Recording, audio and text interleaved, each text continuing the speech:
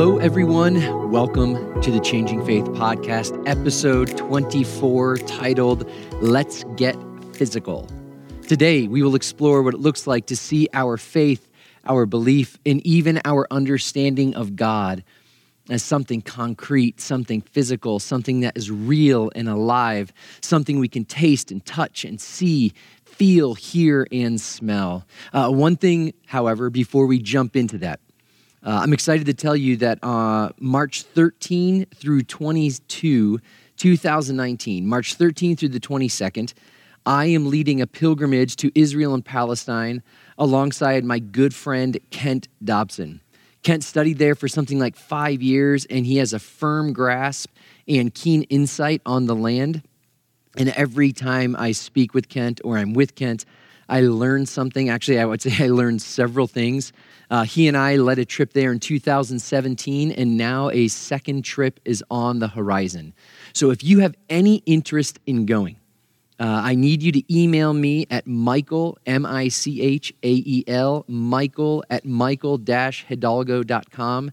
Hidalgo is spelled Hidalgo.com. Michael at michael-hidalgo.com. And I need you to give me your name, your mailing address, and your phone number. And by the way, you don't have to live in Denver to be a part of this trip. And so when you send me the email, I will follow up with you and we'll give you more details about the trip. And we really hope that you can join with us because there is something about kicking around in the dust together that causes our faith to become I would say more concrete, actually, which brings us back to what we want to discuss today. What would it look like for our faith to become more concrete? What might change if we understood our faith as something that's right here in front of us? What in us might grow if we understood God as more present and far more tangible in every single moment than maybe we've ever imagined? And I ask this because for many of us, God is out there somewhere, whatever that somewhere is. And we talk often of our faith, and it stops at the level of belief or conviction or doctrine. And there's very little that seems to be integrated in our concrete reality, which means many of us are tasked with figuring out how this spiritual, abstract thing we call religion connects with or fits into our everyday life. And I mean, is it any wonder so many of us feel confused or disillusioned or disheartened with the Christian faith?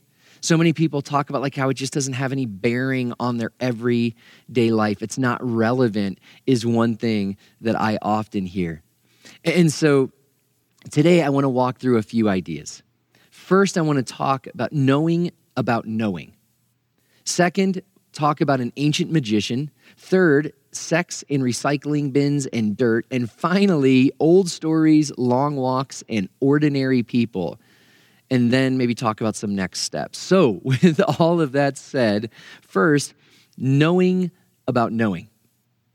Now, many of you know, if you've listened to the podcast, that throughout my life, I was taught about God nonstop. But what I was taught were all kinds of ideas about God, that God is omnipotent, God is omnipresent, God is omniscient, God is immutable, God is unchangeable or eternal and sovereign, and the list goes on, and all these things that I was taught are called the attributes of God. And each of them, as I learned, had a corresponding Bible verse or a series of verses that proved every single one of those attributes true. So these attributes and these verses were all intended to tell me who God is. The idea being, if we learn this attribute or that attribute and why it actually matters, we can know God more. And as a kid who went to Christian elementary school and then Christian middle school and a Christian high school, I went to Bible college as a freshman and then a private Christian college and then on to seminary. Some of you at this point are thinking to yourselves, my goodness, that guy is so sheltered. And let's be honest, you'd probably be right. But these attributes, these teachings about God were ingrained in my mind. I wrote papers about them in doctrine classes. I had many robust discussions about the outworking of these ideas in systematic theology classes and in Sunday school. And by the time that I was in college, I knew these doctrines backward and forward. And, truth be told, I was pretty good at arguing about them and proving them correct, or I should say, proving my point. You see, this way of learning in arguing, it wasn't just about God. See, I learned dogma and doctrines in theology about heaven and about hell, about the Bible, about the church and how the universe came into existence. I learned about how I am a sinner and who Jesus was and who Jesus is and what's going to happen at the end of the world. I learned about the precise order and timing of the events that will bring about the end of the world. And all of these things, just like the attributes of God, they all had attending Bible verses and were often presented as propositional truths or propositional statements. And what was subtly caught and taught within this style of learning and thinking was that faith was primarily mental assent to certain ideas that people at some point wrote down, and people after them agreed with what it was that was written down, and they passed it on. The thing is, these ideas had very little connection to life right here and right now. For example, like God is omnipotent, God is all-powerful, God is sovereign. Okay, fine. So explain to me how so much evil is happening in the world every single day. I mean, if God is omnipotent, why doesn't God stop it? If God is all-powerful, is it that he's actually really all-powerful but just doesn't care? You see, for me, the way people talked about their faith and the way that I was taught about faith really seemed to lack any connection to my real life in the real world. And it didn't seem to really produce any kind of broader thinking about connection to real life in this real world. A few years back, I was really wrestling with this and contemplating this. And anytime I heard someone speak Christianese, which is like the Christian subculture language, I would ask them questions about what they actually meant when they were saying those things. And it was surprising how few people were using this language to suggest ideas, but they couldn't actually seem to come up with an answer that was substantive, an answer that meant something in the real world. There was one thing I heard over and over. People would say, I really want to grow in my faith. I want to become more like Jesus. And I would say, well, what does that mean? And there was kind of like a stop, like, well, I want to be, like, do you want to be like more well-behaved? Do you want to become more compassionate? Like, what do you mean? And it was interesting, not only that when people couldn't exactly put their finger on what they meant, but they also couldn't tell me why they wanted to become more like Jesus. And for those who were able to explain a little bit, the responses, honestly, they had very little connection to their life on this ball of dirt we call Earth that's orbiting a star we call the sun.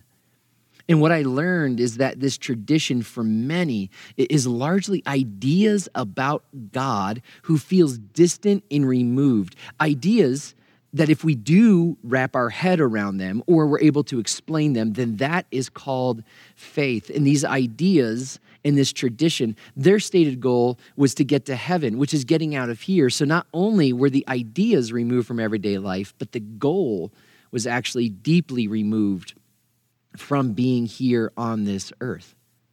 Now here's the thing. Ideas are not bad in and of themselves, but you can't fall in love with ideas. You can't experience intimacy with ideas. You see, I knew all about God, and I would say I knew all about God even to an impressive degree. But what I learned is I didn't know God.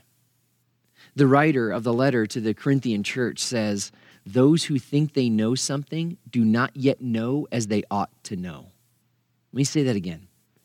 Those who think they ought to know something do not yet know as they ought to know. You see, that was me and still is in so many ways. I thought I knew something. Actually, I would say I thought I knew a lot. But what I did not know, what I was ignorant of, what I was blind to, was knowing as I ought to know. Now, let me pause here for a second and observe something. It's entirely possible some of you listening are thinking to yourself, man, I think I get what he's saying here, but it's a little bit hard to follow. What exactly is he actually saying or talking about? Which, let me point this out. One of the reasons it's hard to follow is because we've been talking about abstract ideas. And how do we explain abstract ideas when we want people to understand something? We use concrete, real-life examples because this is what we relate to. So let me give you an example of knowing as I ought to know. Now, I've been married for 19 years, and I've known my wife for 26 years. And if you and I were hanging out and you asked me about my wife and our relationship, and I replied, yes, well, we met when we were 16 years old. Actually, she's 3 months and 3 weeks older than I am. Anyway, we met in Grand Rapids, Michigan. She has light brown hair. She's 5 feet 8 inches tall and was born in Southern California. She played basketball, volleyball, and softball in high school. She's quite the athlete. So much so, she went on to play volleyball in college. Speaking of college, it was our senior year that I came to the conclusion that she met the qualifications I had for a wife. Now, if that's the way I talked about it, you would think this is the most bizarre thing I've ever heard in my life. Now, here's what's interesting, though. I can actually prove to you every single one of those things that I just said about my wife is true. And while I can prove all of those statements, if I spoke to you like that, what it would suggest to you is that there's very little intimacy in our relationship. Now, if you ask me about my wife, who I've known for 26 years and been married to for 19 years, you would probably expect me to say something about like what it was like the first time we hung out, which, by the way, was September 18, 1992, which was 7 years to the day before we got married. We got married September 18, 1999. And I remember the night when I got home after hanging out with her, journaling about this girl that I hung out with. Everything in me at the age of 16 was deeply drawn to her in a way I still cannot explain. And quite honestly, I don't care if I ever can. And I might tell you about her smile, that when she smiles, it casts this energy and joy and love that is felt all throughout the universe. I would talk about how her and I communicate without ever saying a word, and how she listens to every single one of my podcasts, which means she's listening to this part and she's feeling a bit embarrassed. And at the same time, she has a bit of a smirk on her face, listening to her husband and her life partner gush about the kind of person she is. And I would go on and on and on and on and on. So much so, you'd actually be really sorry you actually asked me in the first place. But you'd be thinking, my goodness, this dude is over the moon for his wife.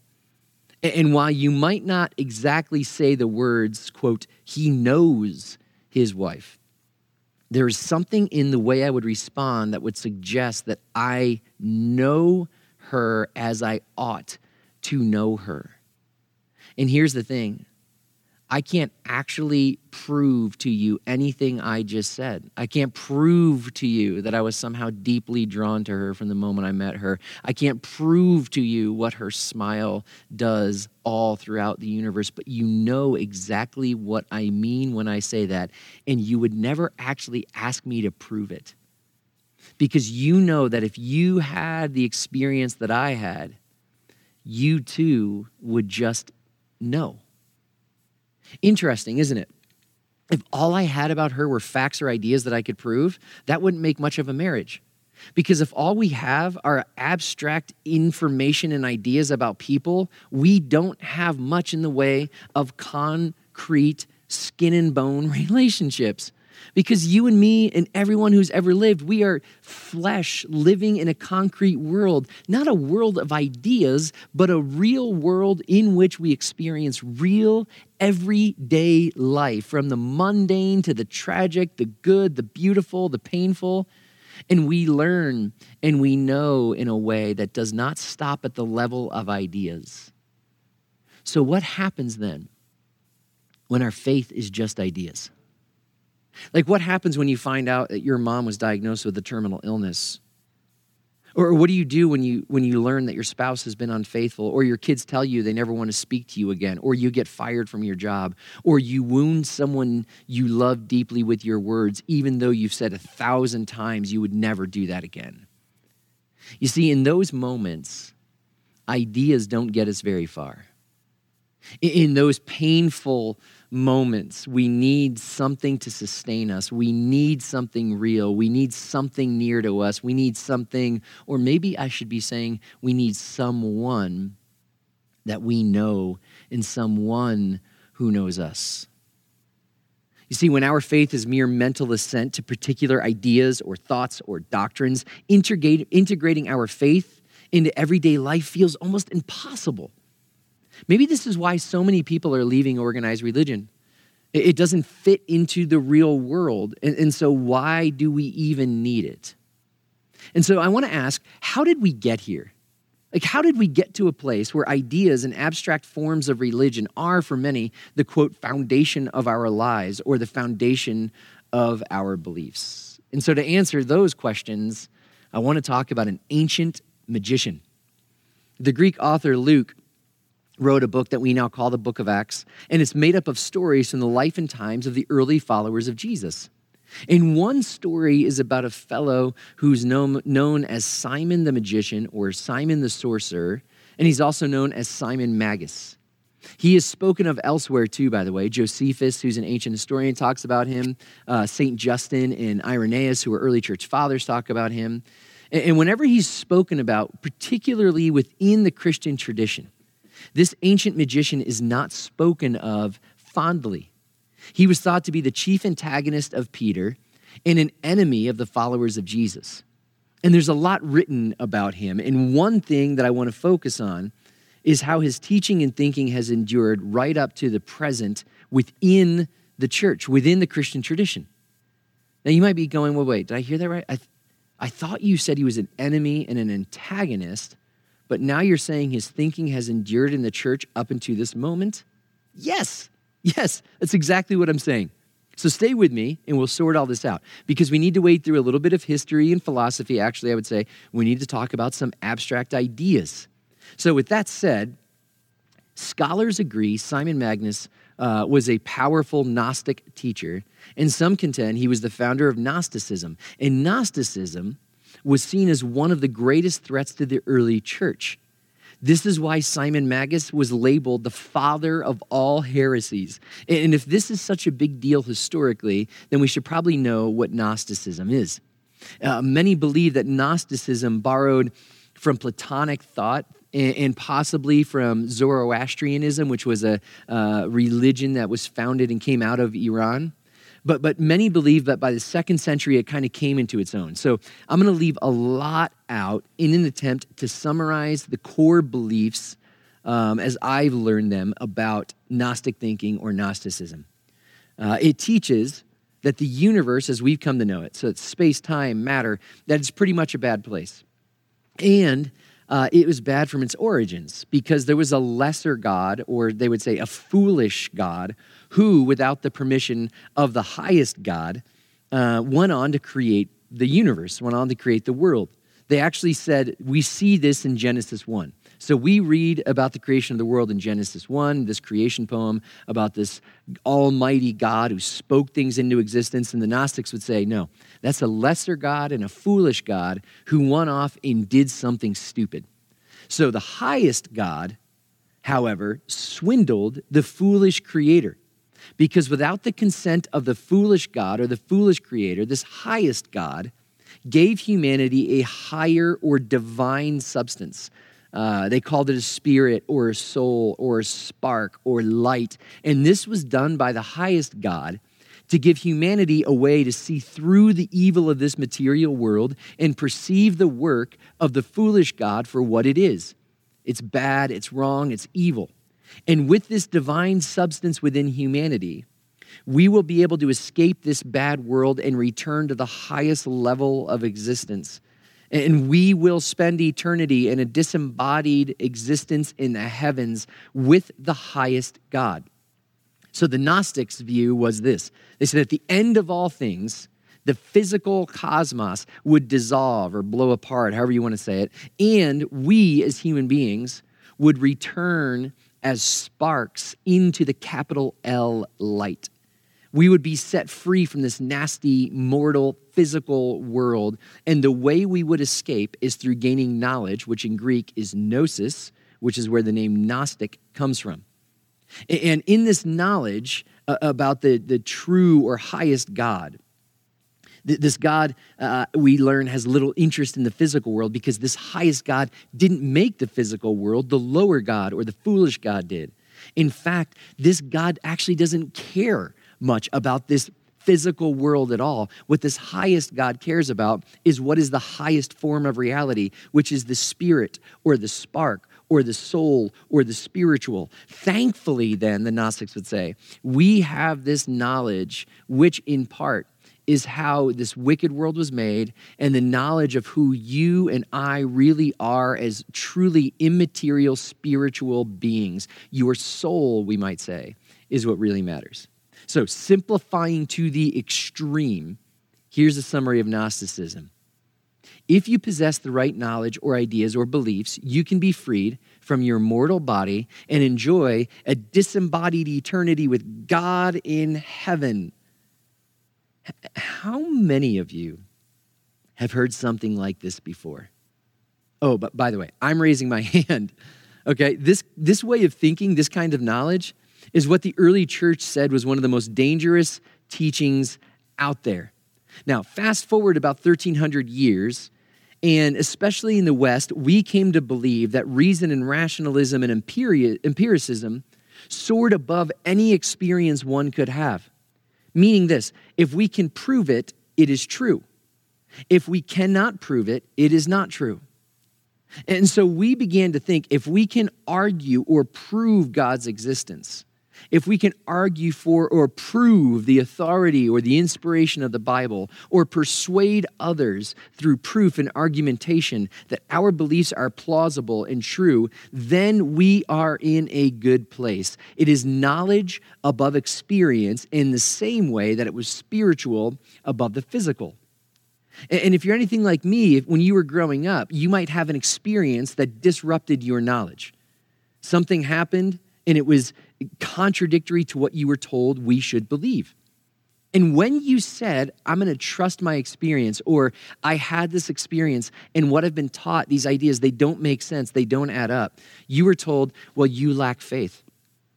This, by the way, is why doubt is often considered by people who believe that ideas are the substance of our faith. That's why they say, like, doubt is bad. You shouldn't doubt God. This is why questions about our faith are spurned, because ultimately we're not supposed to rely on our experiences. We're supposed to trust our knowledge.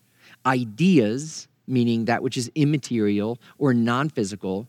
For me growing up, ideas, statements, propositional truths, they were always held to be more important than our lived experiences, our experiences which are deeply material and very physical and extremely concrete. And so we were told that bring our ideas and have them be above all of that. Thinking like this, by the way, it's not faith. It's a mental exercise in which we seek to answer the questions and prove our beliefs and hold this new knowledge. We can't trust, I was told growing up, you can't trust your physical experiences. Do not lean toward visceral responses, but rather trust your rational thinking. It's ideas over experiences, it's spiritual over physical, proof over experience. You see, it's like we never really shook the dust of Simon Magus off our collective shoes. In so many ways within the Christian tradition, we continue to hold the immaterial above the material. Which brings us then to sex and recycling bins and dirt. One of the reasons why the early church rejected this teaching about the spiritual being more important than the physical is because of Jesus. They rejected this teaching because Jesus became flesh and bone. Jesus became material. Now the Gnostics said, oh, no. none of that was real. Jesus in flesh and bone, it was just actually an apparition. It was some sort of like hologram. But central to the Christian tradition has long been that he was actual flesh and skin and bone, that Jesus was as human as it gets. Now, this is important for all kinds of reasons, but I want to talk about one aspect of Jesus' humanity, Jesus being in flesh and bone, from the Franciscan tradition. See, the idea of Jesus putting flesh and bone on is well known because we celebrate it every Christmas. And we call it, or scholars, however you want to say it, they call it the incarnation. It's God becoming human. And according to Richard Rohr, he writes that the Franciscans have always believed the incarnation was already redemption. Because in the birth of Jesus, God was already saying that it was good to be human and God was on our side. Now, many of us grew up learning just the opposite. It's not good to be human. We are born sinners. We're born hating God. How can he say that it's good to be human? Is it possible that we disagree with this because much of what we've been taught to believe about God, life, the Bible, Jesus, it's more Gnostic? It's not good to be human because spiritual is better than physical. You see, it might be that it's rooted in our belief that this world is bad, that our bodies are bad, that God is going to open up a can on all of it someday. But before he does, the faithful are going to get out of here and go there, out of here being earth and go there, which is heaven, and we're going to get to avoid all of the punishment. And I know many who have long believed this idea and seem to have missed the story of this world being good. And not only of this world being good, but the story about you and me and our physical selves being good. And I would argue we haven't just missed it. We seem to preach the opposite. You see, in all my years as a pastor, I have never been able to broach the subject of sex without there being like awkward laughs from the audience and a little bit of like shifting in the seats, even among adults, by the way. And I know this happens because the church has traditionally, in the way we've spoken about sex, made the idea of it just seem evil and bad and like you're somehow messed up if you ever really think about this in any context whatsoever outside of monogamous marriage. You are bad, you are terrible, you are evil. You have sexual desire? Evil. You have sexual thoughts? Evil. You have interest in sex? Evil. And every time we talk about sex this way, we ask those listening to us to swallow a teaspoon of shame. And it's not helpful and it's not healthy. And I can tell you this, as a kid growing up, and by the way, this is true of all of us, like all kids. But like at some point, I woke up and there was all of these hormones raging through every fiber of my body. I didn't ask for it. It just happened. And suddenly I became intensely interested in girls. I felt things in my body that I had never felt before. And what was in front of my mind the whole time when I was attracted to someone or when I had sexual thoughts or desires or what, it was how bad I was, which meant I couldn't talk about it. You had to bury it because this is bad.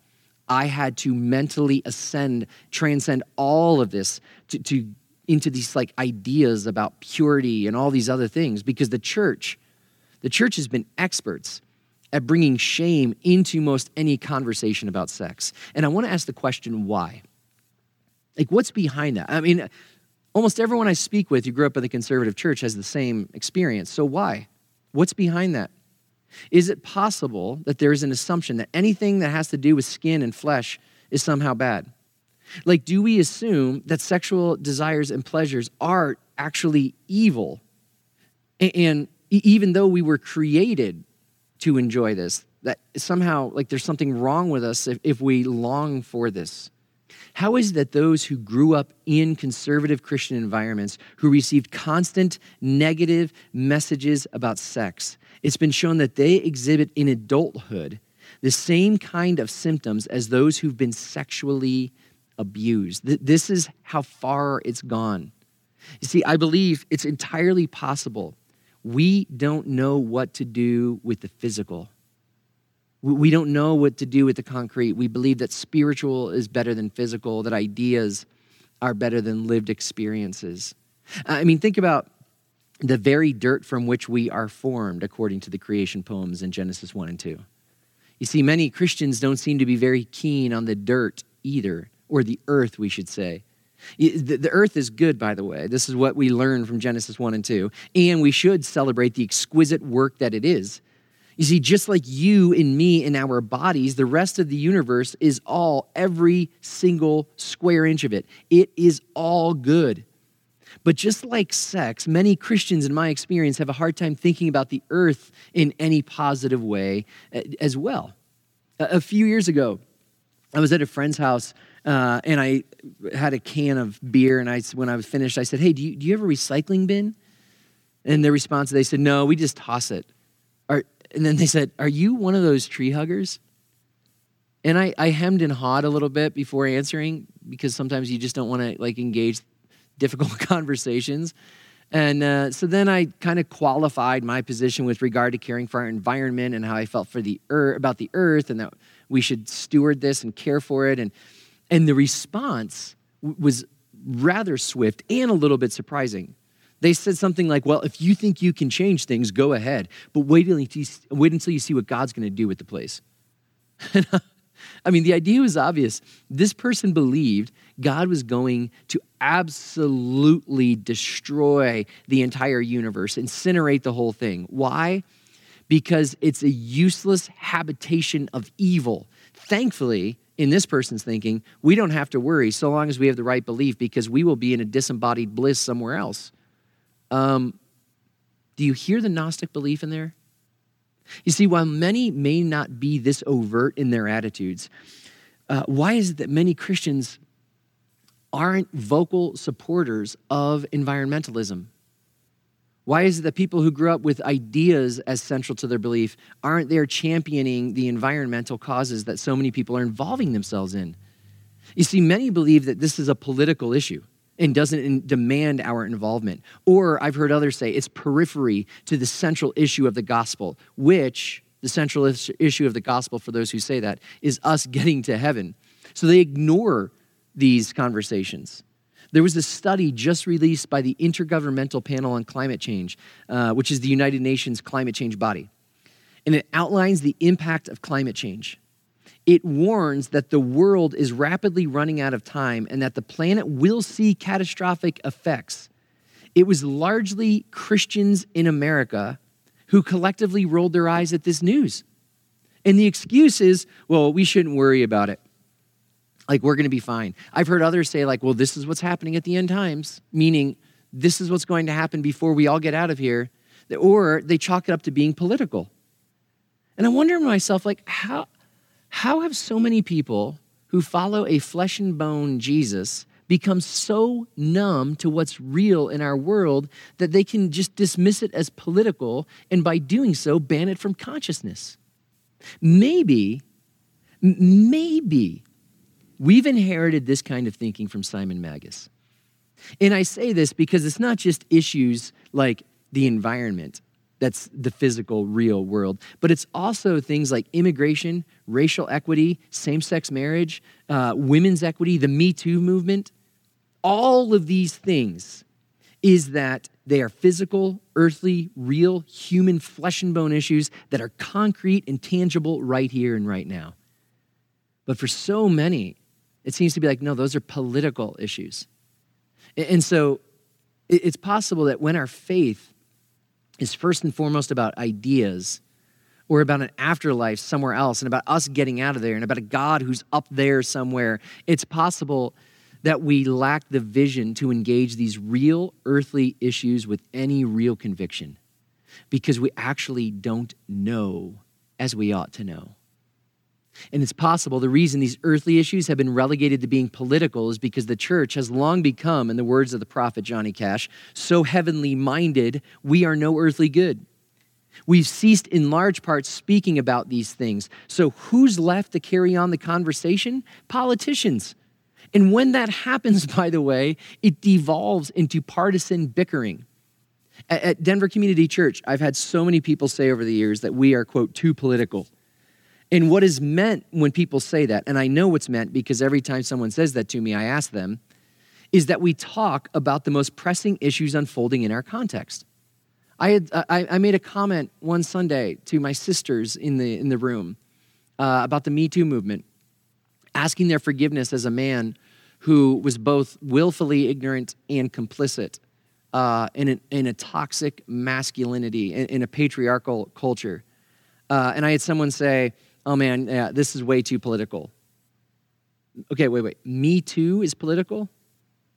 Women being sexually harassed in the workplace, sexually abused, raped, a culture of silence around it, that's political?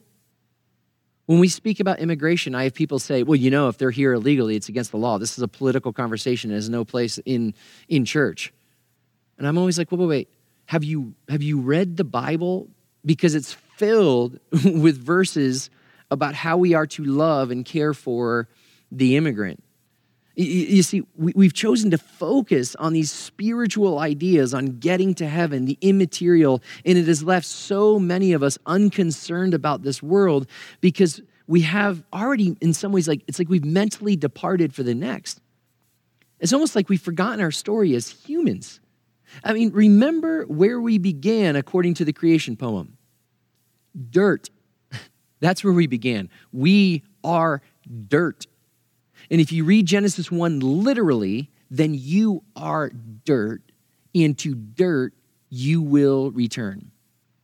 And here is why I think returning to a physical understanding, a dirt understanding, we might say, really matters, is because we as human beings often see ourselves as a part from the universe rather than a part of the universe. We see ourselves as apart from it, as though we're above it, over it. We don't somehow have this deep-rooted connection to it, rather than seeing ourselves as a part of it, so much so that we are dirt, and to dirt we will return. We often fail to see our connection to this world, to trees and to rocks and to wildlife and streams and the clouds and to the sunshine. We are a part of this wild, beautiful, mysterious universe as those who bear the image of the divine within us and on us. And maybe the fact that we have forgotten is also why we seem just fine with destroying the planet and not caring for it, and not caring well, not only for the environment, but for all these other issues that are in front of us. Because we see ourselves as a part from it, not a part of it. Man, that was a lot. Okay, so what now? Well, let's talk about some next steps. I want to suggest that it may help us to learn how to root ourselves deeply in this world, on this planet, in this dirt, in our skin, remembering that the universe pulses with the life of God. The writer of Colossians says, in Christ, all things are held together. Christ is all and is in all. John begins his gospel by saying, in Christ, all things were made. There's something deeply sacred, the biblical writers tell us, about every last particle in this universe of ours because Christ is in it and he's holding it all together. You see, it turns out God is intensely physical. Now, some of you might be like, wait, this is pantheism. No. And here's why. Pantheism is the belief that God is all things and that all things are God. So like the tree that you're looking at as you drive down the road listening to this, that tree is God. That would be pantheism. The approach that I'm talking about of Christ being all and being in all is called panentheism, not pantheism, meaning God is in all things and all things are in God, but God is more than all things. God is greater than the sum of everything because God is incomprehensible. And there's a wide difference between the uncreated and the created. And this idea of Christ being in all, this panentheism, see, this has the power to lead us beyond ideas, beyond making Christ or our beliefs an academic study or a doctrinal formula. Because when we do that, I believe that Christ in our faith, our tradition, loses vitality and meaning for our everyday lives. You see, this is about learning to see and to know God is here. And I want to suggest that thinking this way, it's a reframing of how we relate to God. God is not an idea to be believed, but God is the very ground of being that animates all life and holds all of this together. Norman Wurzba writes that God fashions the first human being by taking the dust of the ground into his hands and holding it so close that it can share in the divine breath and inspiring it with the freshness of life. It is only as the ground is suffused with God's intimate, breathing presence that human life, along with the life of trees and animals and birds, is possible at all. He writes, God draws near to the earth and then animates it from within. Oh, what beautiful commentary about the life, the breath of God from Genesis chapter 1. Paul, by the way, in his message, in his speech to the Areopagus in Acts chapter 17, says something like this too. He says, God gives everyone life and breath and everything else. God did this so that we would seek him and perhaps reach out for him and find him, though he is not far from any one of us. For in him we live and move and have our being. As some of your own poets have said, we are his offspring. You see, this has always been the story from the very beginning. And here's what's interesting. We call ourselves followers of Jesus. We call ourselves Christians. And I think it's really helpful to consider Jesus, because the closest I got to transcending ideas when I was growing up was, in fact, the person of Jesus, the one who put on skin and bone, the one who lived out God in front of us, the one who showed us what God looks like. But if we learn to know Jesus, what we might learn to know is that it wasn't like Jesus showed up and this is the first time God was seen in any kind of physical way. Robert Capon, one of my favorite authors, helps us understand this. This is what he writes. He says, the mysterious reconciling grace that was revealed in Jesus is not something that got its acting gear for the first time in Jesus. Rather, it's a feature of the very constitution of the universe, a feature that was there all along for everybody and everything. And it was there, Christians believe, because the person who manifests himself finally and fully in Jesus' humanity is no other than the Word of God, the second person of the three persons of the one God, who is intimately and immediately present to every scrap of creation from start to finish. Man, that is so beautiful. So as we conclude, I want to talk about old stories, long walks, ordinary people, and some questions about vision. I want to invite you to read a book of old stories. We call them, by the way, the Gospels. And as you do, it might be helpful to recognize the Gospels, like most of the rest of the Bible, is not a list of beliefs. The Gospels are filled with stories of humanity. Love, disappointment, grief, violence, joy, laughter, dancing, drunkenness, adultery, loss, betrayal, murder, parenting, sons and daughters, conflict, friendship. I mean, it's all there. And I invite you to turn your attention there because we have this dynamic, sacred collection of stories about real human experience, and often we ignore it. And it's possible we ignore it because we've come to believe it's just about all these ideas that have to be proven or that we have to mentally ascend to, or it's this list of propositions. No. One thing that brought me back to loving the Bible is recognizing the Bible is primarily stories.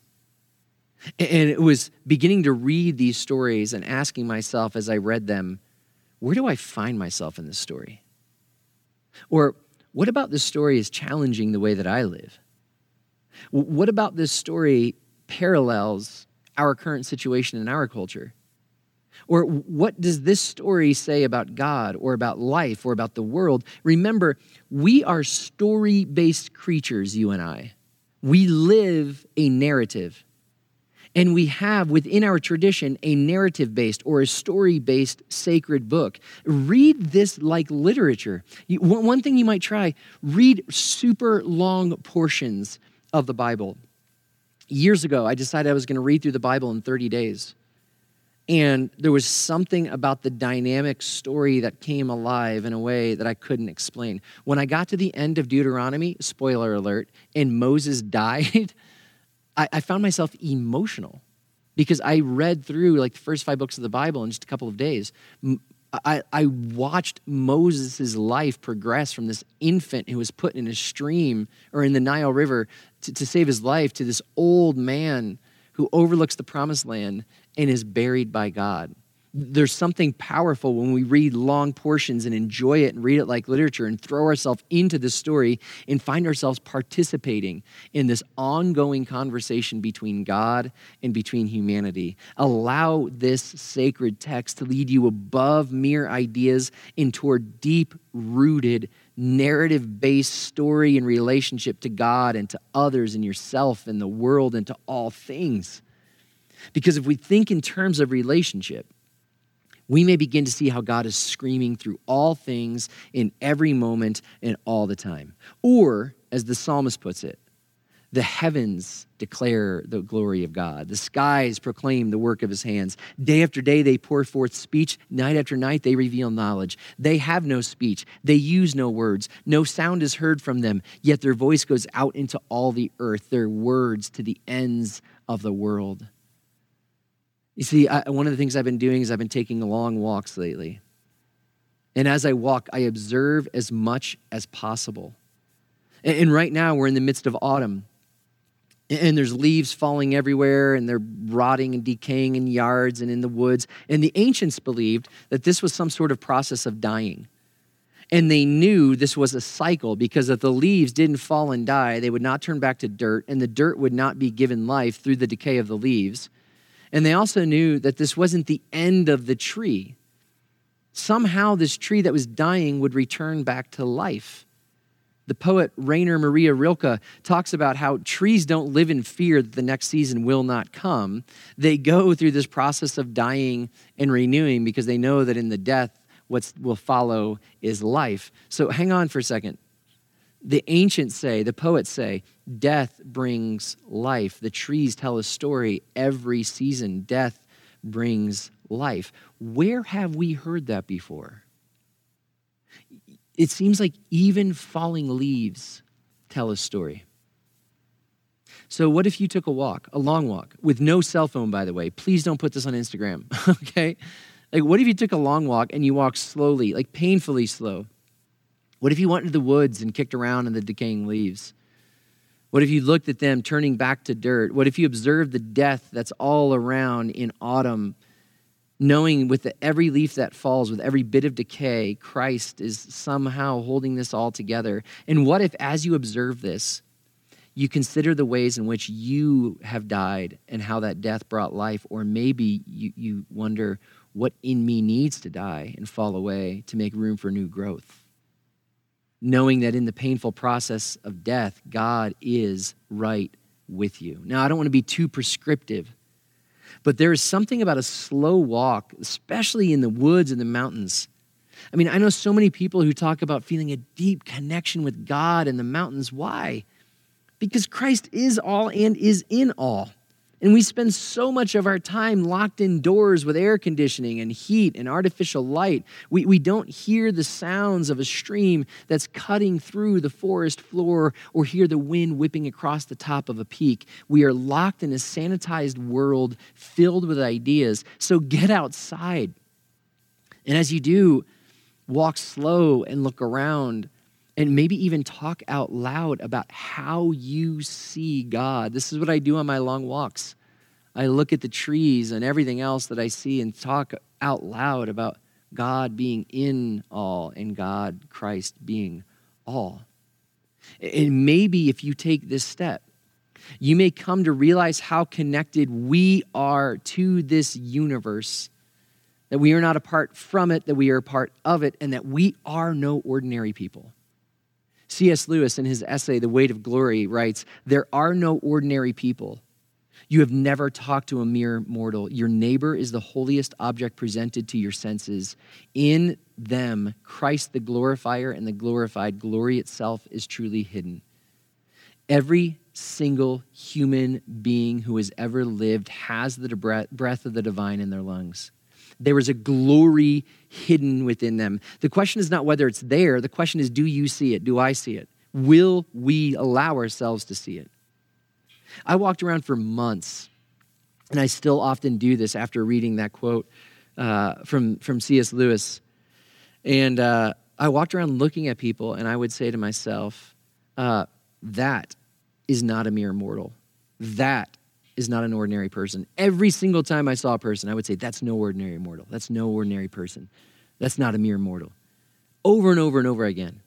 And what was fascinating is in a way that I cannot explain, I began to see the glory of God that's hidden within all people. It honestly changed the way I would go through a checkout line at the supermarket. It changed the way I would treat my server at a restaurant. It changed the way I spoke to my kids. Because there are no ordinary people. There are no mere mortals. We all have the glory of God hidden within us. It changed the way I see things. Which leads me to some questions about vision. What do you see when you look at our universe? Is it sacred? Is it alive? Is it pulsing with the divine? Is it inviting you into relationship? Is it telling you that you are a part of it, not apart from it? In what ways do you see Christ holding it all together? What do you see when you look at our universe? Second question about vision. What do you see when you look at another person? Do you see just an ordinary person? Let's be honest. Do you see someone who annoys you nonstop? What do you see when you encounter the person you love the least? When you look at another person, do you see a clump of dirt fashioned by divine hands and enlivened by the Spirit of God? Do you see the holiest object presented to your senses? Third question about vision. What do you see when you look at yourself?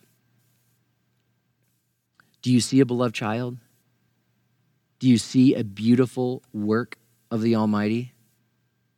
Do you see someone who, when beheld in the gaze of God, our loving parent, do you recognize the total and complete and unfathomable love of God? Do you see, when you look at yourself, someone who is held in Christ?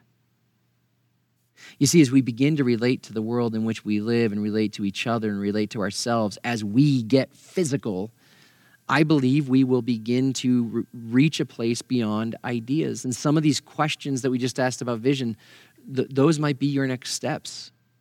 Taking a long walk, that might be your next step. Walking around and saying, every time you look at a person, this is no ordinary person, this is no mere mortal, that might be a next step. And I believe that taking these steps will, in time, they have the power to teach us how to know as we ought to know. We may not be able to prove God or defend our beliefs or argue as to why our religion is more viable than others any more than we would have to prove or defend or argue about why we love our closest friends. It's possible we will come to a place that is beyond ideas, a place where we will know as we ought to know. And my hope is that as we move into this kind of love, into this kind of living, into this kind of relationship, we would know that in our worst moments, in our most painful seasons, in our greatest joys, in our highest successes, that Christ is in all of it. And that we would come to a place where we might find ourselves struggling even to be able to talk about or describe or explain what we know and how we know God. And that we, in those moments where we can't even explain it, that we would know it's only because our faith is no longer just a propositional truth or an idea. And just like the things that mean the most to us, we are talking about something or someone that is here and present and real and concrete. We're talking about someone that we know as we should know, and we know it in a real, physical way. And it's precisely Because of that, just like our most treasured moments and our most sacred relationships, we know we don't have to actually prove anything. And because of that, we will never find the words to explain it. And at the same time, we'll never stop talking about it. My hope is that we would get physical. And so may you, my friends, my brothers and my sisters, may you slow down. May you walk with unhurried steps. May you lift up your eyes to the stars, and may you root yourselves in this world like the trees. And may you come to see the glory of God that shines in and through every last square inch of this sacred universe. And in this, may you come to see that the bushes are always burning and the ground is always holy and that the world is soaked and saturated in the divine presence. And may you know that Christ is all and is in all, because day after day, you and me and all of us together are seeing that we are physical. And with that, thank you for joining with us again on the Changing Faith podcast. On our next episode, we will spend time responding to your questions. And so if you have questions, send them in over the next week. Michael at michael-hidalgo.com. Send those to me, and we will do our best to engage those questions. But until then, as always, much love and peace be with you.